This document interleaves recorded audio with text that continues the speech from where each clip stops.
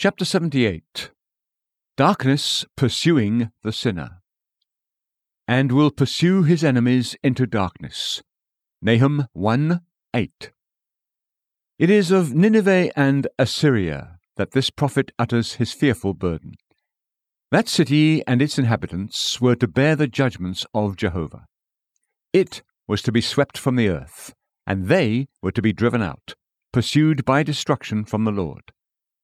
The Assyrian was Israel's great enemy, God's great enemy, a type of the church's great enemy in the last days. The capital city had been warned, had repented, and had returned like the dog to its vomit. Now the last blast of the prophetic trumpet is sounded, a warning to Nineveh, a consolation to Israel. Darkness has settled down on Nineveh from that day to this, and has pursued its dwellers, a type and pledge of the blackness of darkness forever. Let us take Assyria as a specimen of sinners, and this prediction as a declaration of God's way of dealing with them. 1. A sinner is an enemy to God. This is a strong word, and worthy of solemn thought. It means much. Scripture speaks of the sinner as first, not loving God, second, forgetting God, third, disobeying God, and fourth, departing from God. But this is more than all these. It is stronger, more decided, and more terrible. It means such things as the following. First, he hates God. Hater of God is his name. Hater of Christ also. Hater of his whole being, his righteousness, his truth, his holiness, his power, and his sovereignty. Indeed, his love. Second, he tries to injure God. He would gladly carry his hatred into effect by injury, in every way. He robs God. He mocks God. He tries to dethrone him and to oppose him. And third, he tries to do away with God. Hostility, when it runs its course, ends in murder. So man, if he could, would take the life of God. When the fool says in his heart, "There is no God," he speaks as a murderer. When the Son of God came to earth, the Jews did not rest till they had killed him.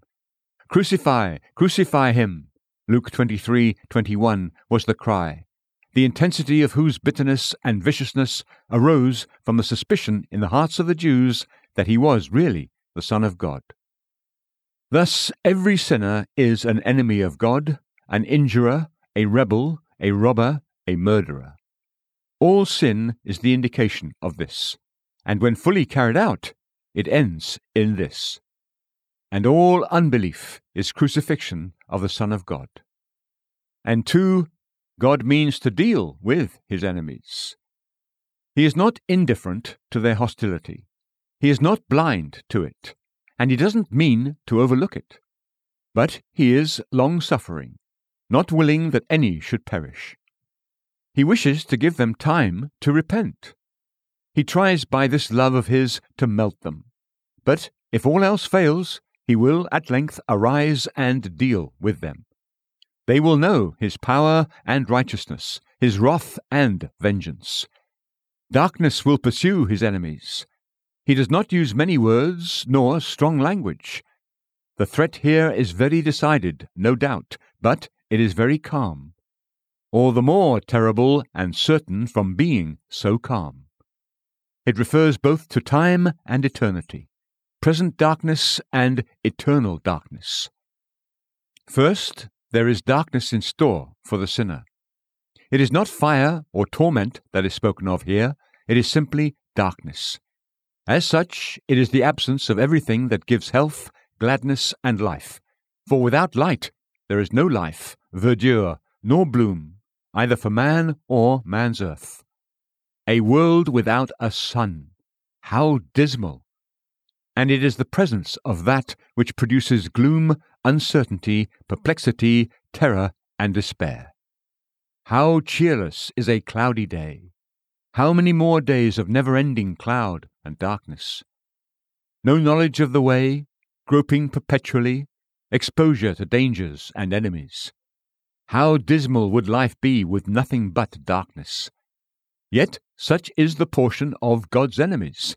They have rejected the light of the world, and darkness must be their lot, a common lot with him who is the prince of darkness. Second, this darkness is from God. It does not come by chance, from man, nor from natural causes. It is produced and sent by him who has both light and darkness at his disposal. It comes as punishment, especially for their rejection of the light. Darkness coming in any way is sad, but coming from God it is infinitely terrible. We must go astray. We must stumble. We must wander forever. O enemy of God, think what it will be to be enveloped in darkness and followed by darkness forever. Third, this darkness will pursue them. It will be to them as an enemy or as a beast of prey, ever following them, seeking their destruction. Wherever they go, this darkness will be upon their heels, and they will not escape. In vain will they seek for light. Gross darkness will surround them. Eternal darkness will be their portion, the blackness of darkness forever. Darkness like a rushing whirlwind will sweep them before it. They will be driven away into darkness. Isaiah 8:22. And fourth, every enemy of God must expect this. It is a certainty. It is not possible to be an enemy of God and yet escape the darkness. However swiftly they may flee, the darkness will overtake them like a tempest. Their hostility toward God must be avenged. For the darkness does not come at random.